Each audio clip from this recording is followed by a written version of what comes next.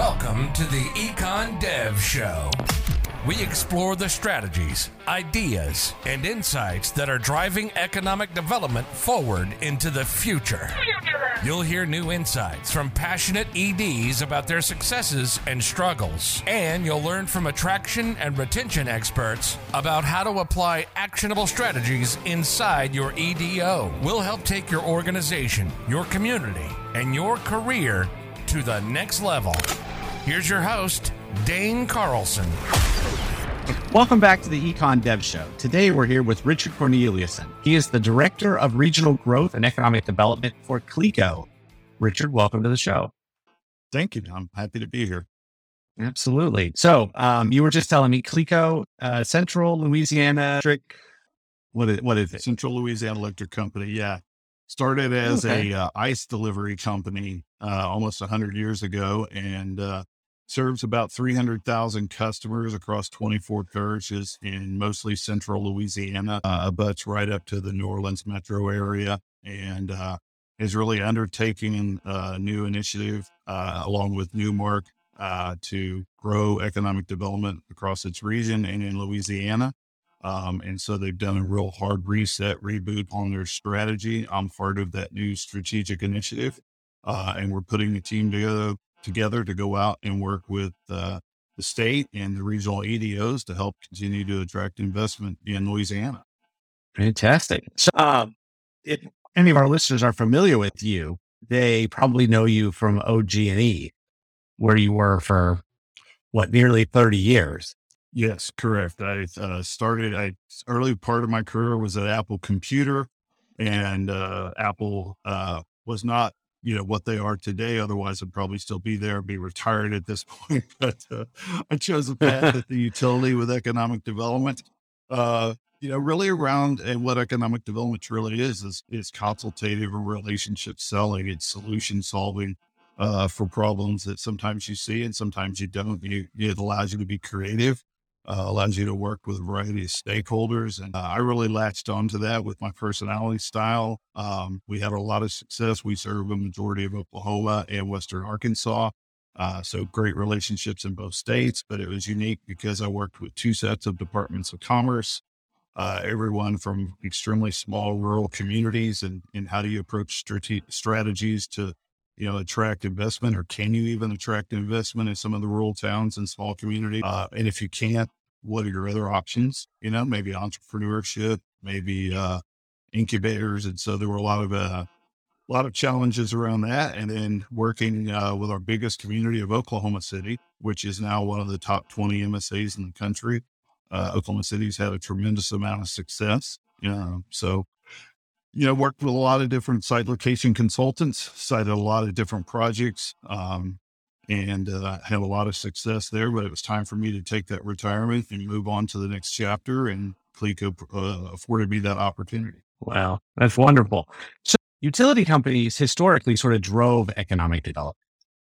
How do you see it today? Are you still in the driver's seat, or are you following the lead of the communities? How does that part play out? I think it's really an all of the above type of strategy, because there are communities that you will work with that have a high level of sophistication, very professional staff, great strategies in place, have clear vision for what they want to be and what they want to go after. And I think, there it's a much more collaborative partnership type of support role. And then you have other communities, though, where they really need that guidance. And through the years, throughout my career, you used to have a lot of utilities at the table in terms of support with economic development. And I think that's waned to a large extent through the years. And what has been left, for the most part, has been the electric utility partner.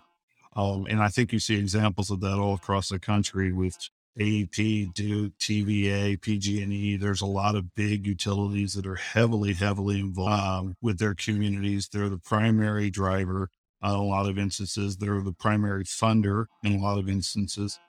And they tend to bring a level of expertise as well as resources. So whether it's GIS resources, data resources, the role is really evolving. And I think what communities and what state departments of commerce are now looking from the utilities for is not just helping answer RFPs as it relates to, what kind of electrical capacity is there and the general stuff that we do, but really it's much more a question now that communities and states face around uh, carbon intensity, sustainability, ESG standards. Those are questions that the utilities are helping position communities with in terms of providing a better answer. Because, as you know, sometimes consultants will bring projects to the community, they'll bring those projects to the states.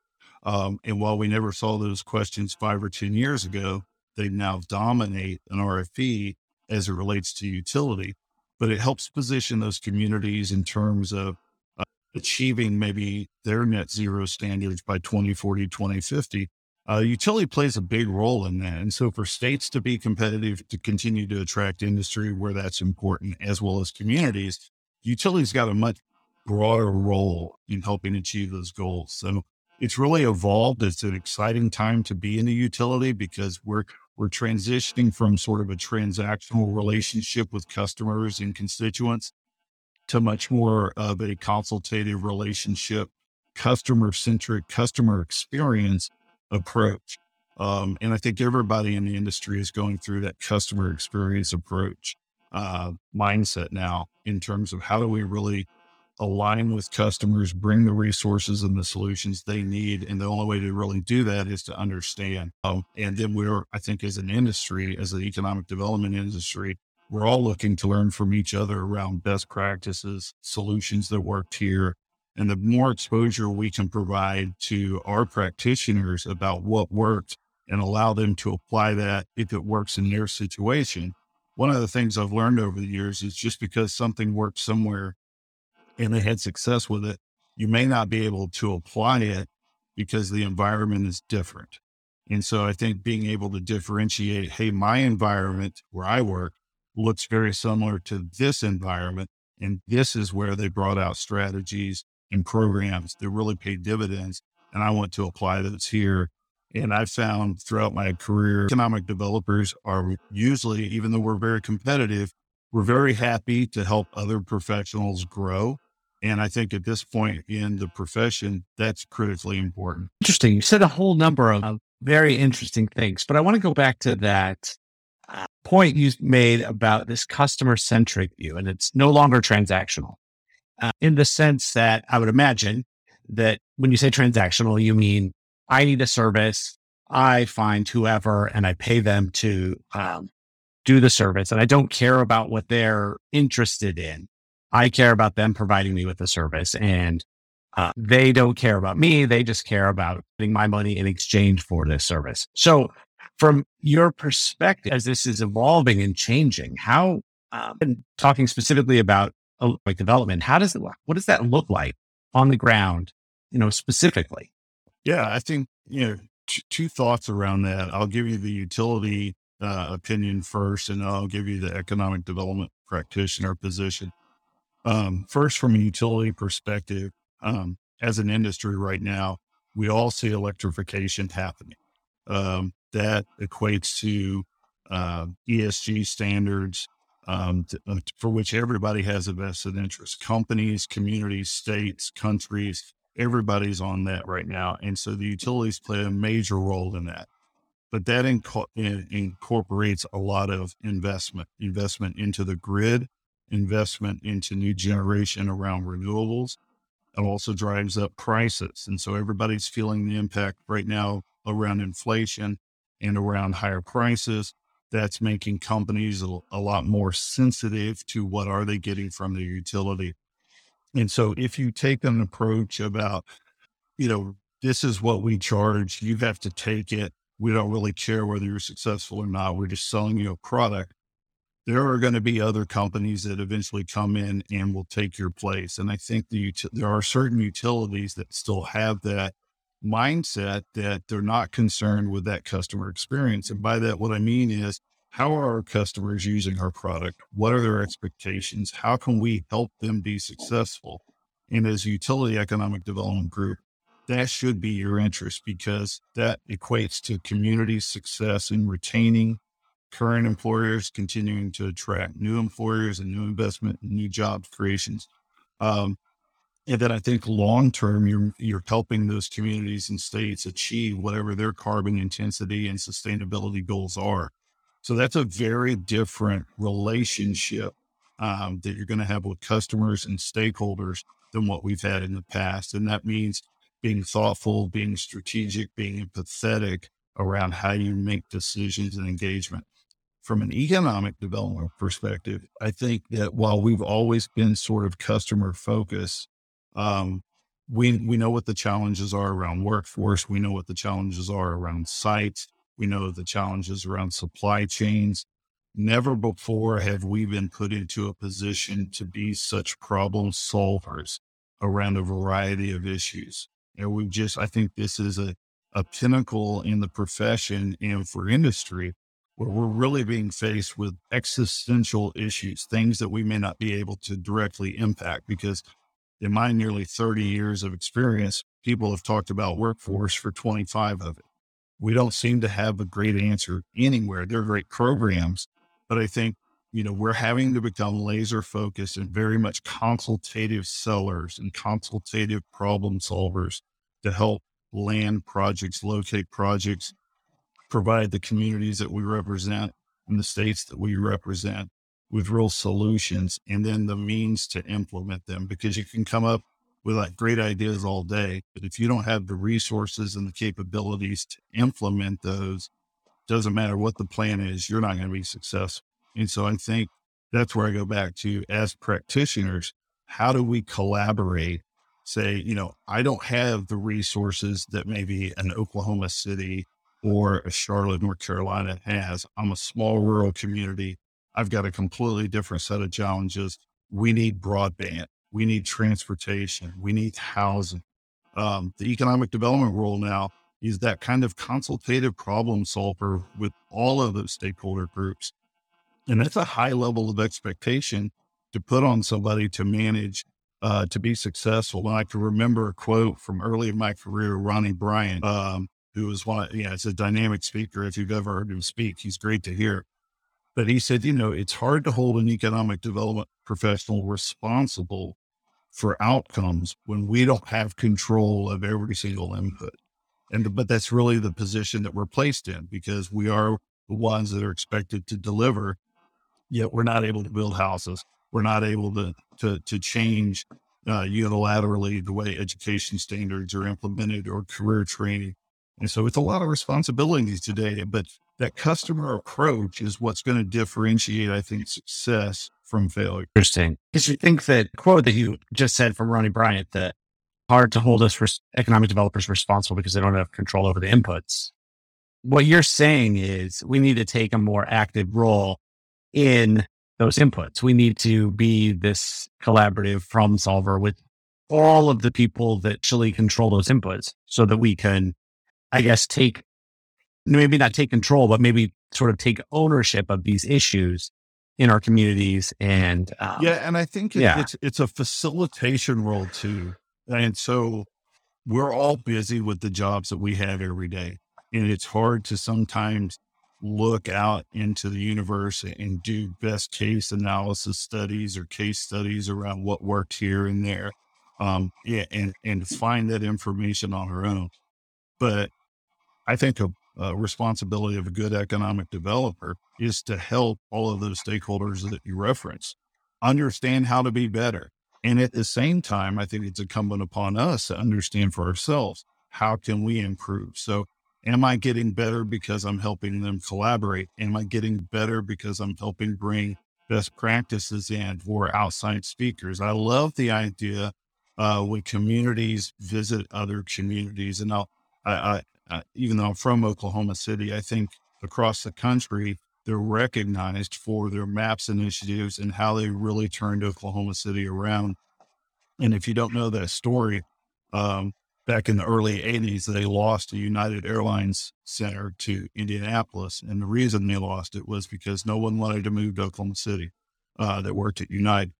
And so rather than going out and trying to create the next best program, Oklahoma City said, let's just create a better product. Let's invest in ourselves. That's a 25-year process. And so, over the last 20 years, you've seen communities from across the country come in and say, tell us how you did that. How can we learn? But yet at the same time, I know Oklahoma City and Tulsa does this too. Tulsa just got back, I think, from maybe it was Salt Lake they went to. But learning from others, not being so prideful to think that my way is the best way. And how do I learn from others? That kind of open collaboration, I think, helps us all as an industry, elevates the reputation of what it means to be an economic developer in the eyes of all of our other stakeholders, because now we're better able to provide solutions through our experience. That makes excellent sense. So you've been there at Clico for a couple of months. How did you come into this role? And what did you do first? What are you working on now? How are you putting this together? So COVID really, like a lot of other organizations, impacted Clico.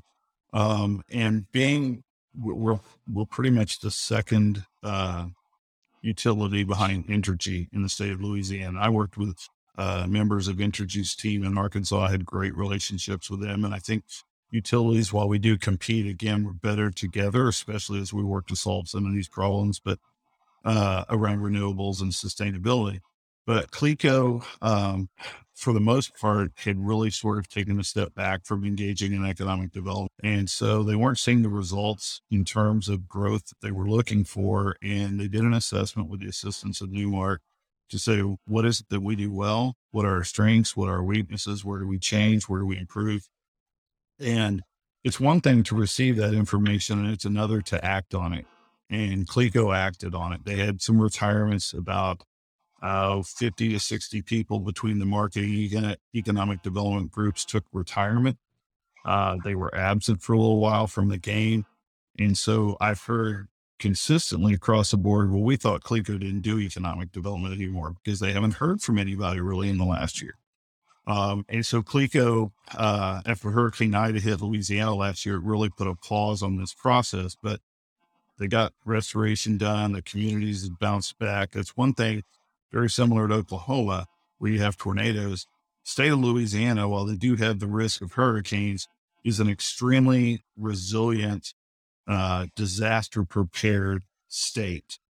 I was just at a conference with David Dodd spoke, and those of you that know David Dodd know he talks all about resiliency and about how you recover from natural disasters, how you mitigate it, how you get businesses back up. It's not just about restoring power, but it homes that people live in, the transportation networks they use to get to work so that companies can get back up and operating. Louisiana does a really good job with that. So after they recovered from Ida, they went to work to put the plan back in place. And that was to start with hiring a director for economic development. And so I was alerted about the opportunity, went through the process, joined them in August. And then as part of that, now we're adding to our team. But our plan over the next few months and over the probably course of the next 3 years is to really build it. In my mind, I want to build a world-class utility economic development department and create a world-class customer experience. So whether it's a company, whether it's a consultant, whether it's a small community that needs assistance, your experience with our department needs to be world-class. That's the expectation I have. That's the expectation a customer should have. And that's what we're always going to strive for. Doesn't mean we're not going to make mistakes and not always live up to that, but that's our goal. Because I think it's incumbent upon us to have that kind of aspiration.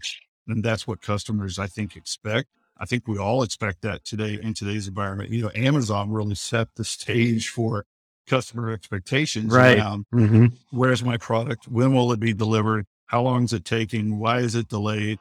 And so the transparency, and that's why I talk about customer experience today, that's reset all of our expectations. I need to be able to get information, whether it's 2 a.m. or 2 p.m, whether you're available or not. How can I get the information? And so that's what I'm hoping to build here at Clico. That's awesome, because that's such a good example of that openness and that transparency. Just being able to see, where we are in the process and what's happening. You're right. Amazon has really set a pretty high bar in, this whole just interaction with things that we do business with. We want to know at every stage of the process, where are we? How much longer? What are we waiting on? And if you could provide that, if Clico could provide that, I think that would be, um, that would be awesome because, we have that experience here in Texas with our utility providers. Some of them, we don't have any idea what's happening. We don't know, maybe there are delays and, you're waiting on a phone call or an email. You have to check in. It's just being able to know where exactly you are in the process and what the next steps are and what's been done. That's a great example. And that's something that's transferable. I think that, other economic development organizations, they could utilize that same sort of thing with, a dashboard or some way for their, the people, the businesses, the site selectors, whoever that they're interacting with, they could share that information so that everybody can know where we are in the process. Absolutely. And I can tell you as part of our new initiative, and I've worked with a company and we're not ready to make an announcement around this yet, but I am working with a third-party provider who will do just that, which will allow us as a utility to create spaces where all of our stakeholders and our customers will be able to come in and find out when's that transformer coming or when is this upgrade going to happen.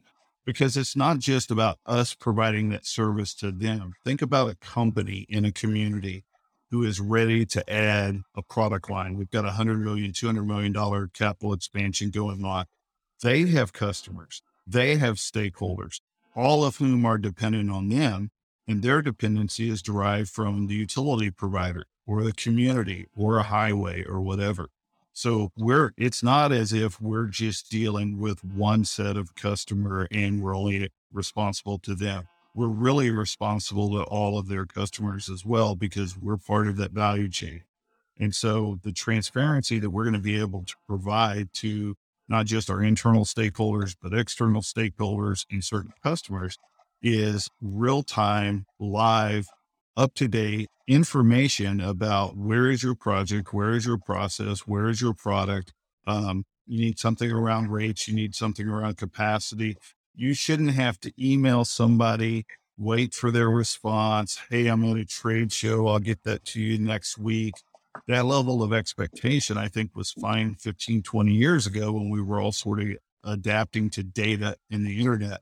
But in today's environment with analytics, artificial intelligence, all the resources that we can make available and provide real time, why wouldn't we strive to do that, right? To help everybody succeed in because we're just a part of the solution in their world. They don't worry about how our processes work day in, day out. They just want our product when they need it. That transparency allows them to plan. And so we're working diligently right now to build out those platforms, because it's not just about economic development for us. It's also a lot about electrification, where we're seeing huge pushes as our other utilities with electric vehicles, battery storage, gas compression, light duty electric trucks. I mean, all of this is getting ready to come. It's going to impact the grid, and people's success in the future is going to be largely dependent on that relationship with the utility. So we're working really hard to build that out for our customers and our communities. Excellent. That's everything you said is excellent. And it should be, that information, that idea should be just pushed out and disseminated to everybody. We are never the end, as economic developers, we're never the end. The end goal is not just economic development as this general sort of idea, and utility companies, they're never the end goal. It's not just energy for the sake of energy. Always at the end of the day, there is, there are so many different levels, and everybody's waiting on everybody else all of the time. And just that idea of transparency, it allows people to plan. It allows businesses to organize and determine schedules, and just, you're right. Transparency. That's absolutely key. That's fantastic advice. There's nothing worse than having to give an update to somebody or report to somebody who is one of your stakeholders. And in order for you to get that information, you find out that they're on vacation, they're traveling, they won't be back until, it creates a delay that's just not necessary. And so from my perspective, the more information we can provide without somebody having to track us down to get it, and I go back to the early 90s, and if you look at the history of the economic development profession, you take it in the 60s and the 50s and the 60s when you started having, the relocation and expansion of from the industrial Northeast across the Midwest and West. That was pre-internet. And so the value that the economic developer had was they had all the information, and keeping that information and not sharing that information meant you were a really important person. You had to be contacted, you had to be asked, you had to be included. And that created that feeling of importance. In today's environment, I want to make myself as I want to be valuable, but I don't need to be important to the process. I just need to make sure that I'm adding value. And so making information available is a full 180 from 50 years ago in this profession, where we all felt like it. And we do work in confidential arenas, and I think everybody understands that. But as to the extent that you can provide information to your stakeholders as necessary without them having to request it, that gives you a real competitive advantage. Right. Be valuable, not important. That's good. Exactly. And, and because the truth is, we all have to ask for a report. We all need updates from things, and we all have to, we have to ask for updates, and we have to give updates. And I mean, I don't know about you, but that's not my favorite thing to do. Either one of those two things are not my favorite thing to do. I don't like to have to ask for an update on something. I don't like, because I know I'm going to have to wait, and I don't like to have to, scramble to put something together for somebody when they need an update. So yeah, both directions, would be very useful. Yeah. And especially in this convergence right now, as we're seeing a lot of reshoring of manufacturing. We have limited sites. People are needing to move quickly. Interest rates are going up. The fear of a recession in 23, I think, is very legitimate. We just saw inflation has not been tamed. The Fed's going to probably continue to raise rates. Imagine planning $100 million, $200 million, $500 million capital investment project, and that you're working on a regional or state level as an economic developer.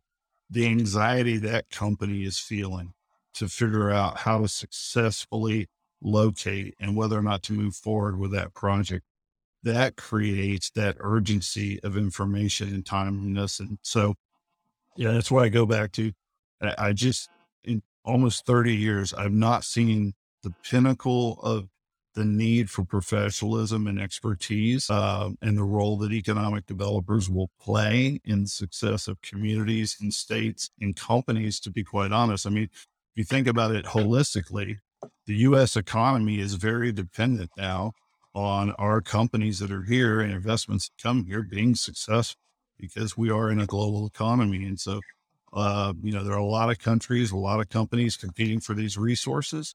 We need to make sure holistically as the U.S. that we're doing everything we can to put our companies that compete globally in the best position we can. And it's going to be a real challenging, probably 18 to 24 months in the U.S. economy coming up. So, you talk about some important responsibility, economic developers, you're going to have a little bit of a thick skin in the next 2 years, because you're going to be challenged and tested, So let's talk about, let's change gears and let's talk about green hydrogen. I know you guys had a big project recently.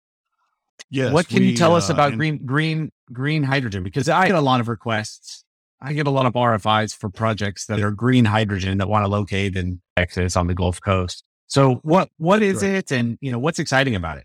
So I was a neophyte. I really knew nothing about green hydrogen 3 years ago. I'd heard the term hydrogen, but everything was still centered around electric vehicles, and we really hadn't started exploring alternative fuels and alternative energies. And so we started getting contacted at OG&E about some specific opportunities to serve green hydrogen projects. And that's because that process, and one of the things I learned, again, I sort of jumped in with both feet, being this sort of intellectually curious nerd in specific industries, which I think I talk to people all the time. A lot of people like mysteries or sports, and I like all those things too, but nobody picks up a book to read about green hydrogen just in their spare time, or blockchain technology. unless you just sort of are an innate nerd. And I have that in me. And so I do study these things to just try and be a better professional. And so I really jumped in to understand the industry, and I understood that they have different levels of hydrogen. There's green, there's blue, there's gray, and all of those equate to the production process. The production process of green hydrogen is not overly complicated. It's separating the molecules of water. And the electrolyzers that do that process use a tremendous amount of electricity to produce the hydrogen. And there are other companies that take it from a hydrogen state into an ammonia state. So there's even that. What I found was the definition of green hydrogen in some instances is defined by the producer. And in other instances, it's defined by the off-taker. So the off-taker, for example, may be completely comfortable with the electricity being provided through renewable energy credits. Other off-takers will only accept additionality in generation of renewables to provide to that project. And so it's really a blended definition of, so one of the questions I ask now around green hydrogen, is that your definition or is that an off-taker's definition? And what does it mean to each of you? Because sometimes a company will say something different than what an off-taker. So understanding that industry first, I think, helps have those conversations. And so as we were approached, one of the companies, and it's public now, Woodside Energy out of Australia, who's the largest natural gas provider in Australia, was looking to site a project in the US. And because of our electricity rates, obviously we were in the mix. Going through that process with the consultants, dealing with a company located in Perth, Australia, and being in Oklahoma City, took about 18 months and probably 250 different sample bill scenarios, talking about every single which way we could divide up a bill, provide generation resources, how we would serve it, where we would serve it from, working with the SPP, who's the regional transmission organization. It became really involved, and it should be really involved because this is a nearly $800 million CapEx project, 300 up to 550 megawatts of load. So it's extremely significant. And in order to site a project like that, you've got to have great state partnerships. You've got to have great local partnerships and really have communities that are able to manage projects of that scope. And not every community is at that level. Fortunately, we had that in Oklahoma. So we were able to find a really strong site in Ardmore, Oklahoma, close to the Dallas market, midway between Oklahoma City and Dallas, right on Interstate 35, which is a really growing corridor all the way from San Antonio up to Kansas City. In fact, one of the fastest growing corridors in the country. And so they made the location decision to put the project in Ardmore, Oklahoma. They're spending this past year, all of 2022, is the feed study to do the financial analysis, building towards a final investment decision. Even though I'm not there with OG&E or working in Ardmore anymore, it's one of those things that you feel like this is one of my career defining project locations. And so I really hope that the project decides to finally move forward and go into full production. So just having those conversations with these companies, understanding what their needs are, who they're going to serve, who their off-takers are, what's important to them, allowed us that as we started to get other inquiries around hydrogen and ammonia projects, to really be in a strong position to have those conversations. Because if you understand, and this is where I talk about customer experience, if you talk to them and you speak their language and you know what their pain points are, you're a much better advocate for them to find a solution than if you aren't sure what they're needing, don't understand, haven't heard of it, unclear. And the time with which projects move now, especially in this space, because they're all racing to get to market, because these projects will come online probably late 24 through 25, 26. You've got renewables coming into the market, which there's a huge appetite for across the board to serve this industry. But it creates, from a utility perspective, it creates some unique opportunities because what's really important to utilities, we've seen it in Texas, we've seen it in other areas of the country, we've seen it in California. The grid can get very stressed at certain times, especially as temperatures go up. Customers that have the ability to shift load or curtail load are very good customers for the utility because it helps them from a capacity standpoint. These electrolyzers, very much like crypto mining, which we've seen an explosion of the last year, 18 months, have the ability to curtail and can ramp up and ramp down very quickly. Well, that provides a lot of benefits to the grid, which means it provides benefits to the state and the community as they look to mitigate things. Because when you have heat waves or when you have cold snaps, the utilities, while most people don't think day in, day out about them, that's front and center, right? Nobody wants to lose power when it's 100 degrees, and nobody wants to lose power or heat when it's -5. And so these are good customers from a utility perspective. And I see this industry continuing to grow. The value chain, supply chain around the renewable industry and alternative fuels, I think is a good mix for an all of the above strategy as we look to, mitigate. You're seeing a lot of carbon capture now. Clico has its own $1 billion carbon capture project called Project Diamond Vault. There was a huge announcement here in Louisiana yesterday with ExxonMobil and TF Industries for, I think it was 2 million metric tons a year of carbon capture in a pipeline to help Louisiana hit its net zero by 2050 goals. And this is an exciting time because this is where investments are happening. And so from an economic development perspective, as we look at what industries are growing and what are the companies that we're trying to attract, this is an industry that serves all of the other industry sectors because it's got importance to manufacturing, food, distribution, logistics, you name metals, chemicals, aviation.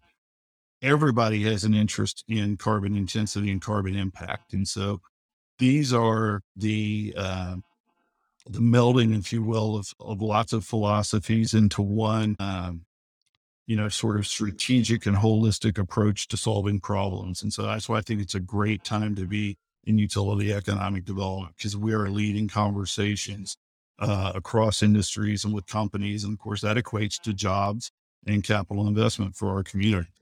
Richard, this has been fascinating. You have really illustrated, I think, this idea of really caring about your customers and understanding not only what they're doing, but what their pain points are, their challenges are, what the opportunities are for them so that you can better serve them. I could just listen to you all day because you have some really great ideas on this. This has been wonderful. Thank you. If any of our listeners want to reach out to you, what is the best way for them to do that? Because you seem like you're just full of all of this, that you have so much to share. Yeah. Well, it's, I guess with old age comes experience, and sometimes with experience comes wisdom. And I look for mentors throughout my career, and I certainly feel like at the latter stages of my career now, that's my responsibility. And I've always loved the aspect of coaching. I coached kids in Little League. I coached at the high school level as a volunteer, trying to impart, knowledge to other people. I was an adjunct professor for 15 years.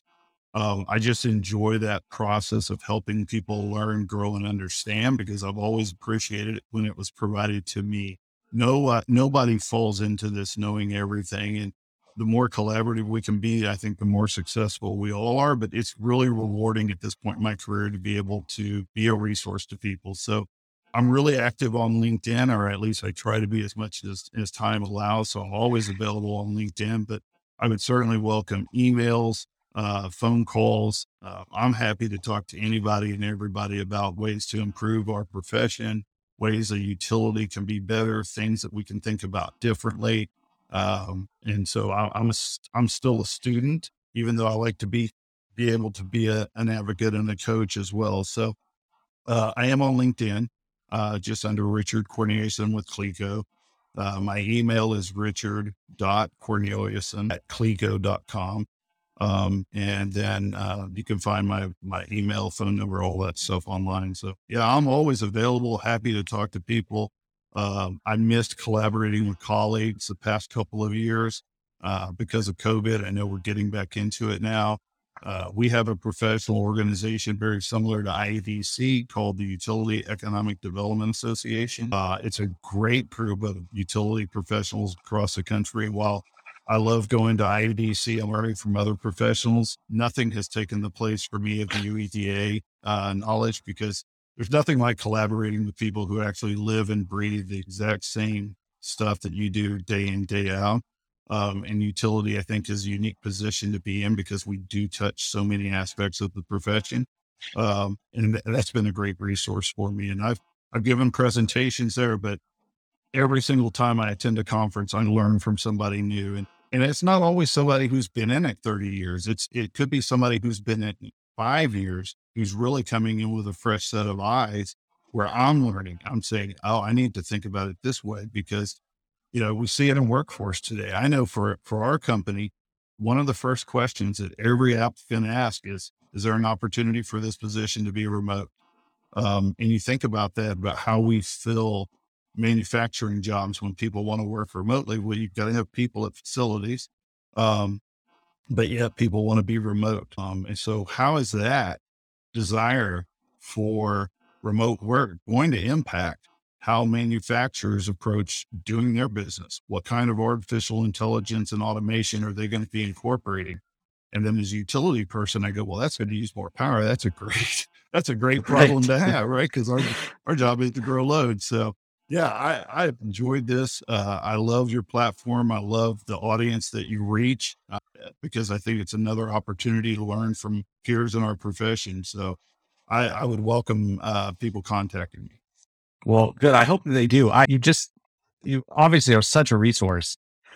Given me, and there's so many things I have to pull out of this interview and implement myself and, share with other people because, and honestly, you're the first utility economic developer I've ever spoken to in this podcast. And Yep. I kind of was wondering where this conversation was going to go as we came into this, but I want to ask you, if somebody said, I want to be an economic developer, or I'm a very new economic developer, should I give me the pros and cons of going to work for a utility company as an economic developer? What would you say?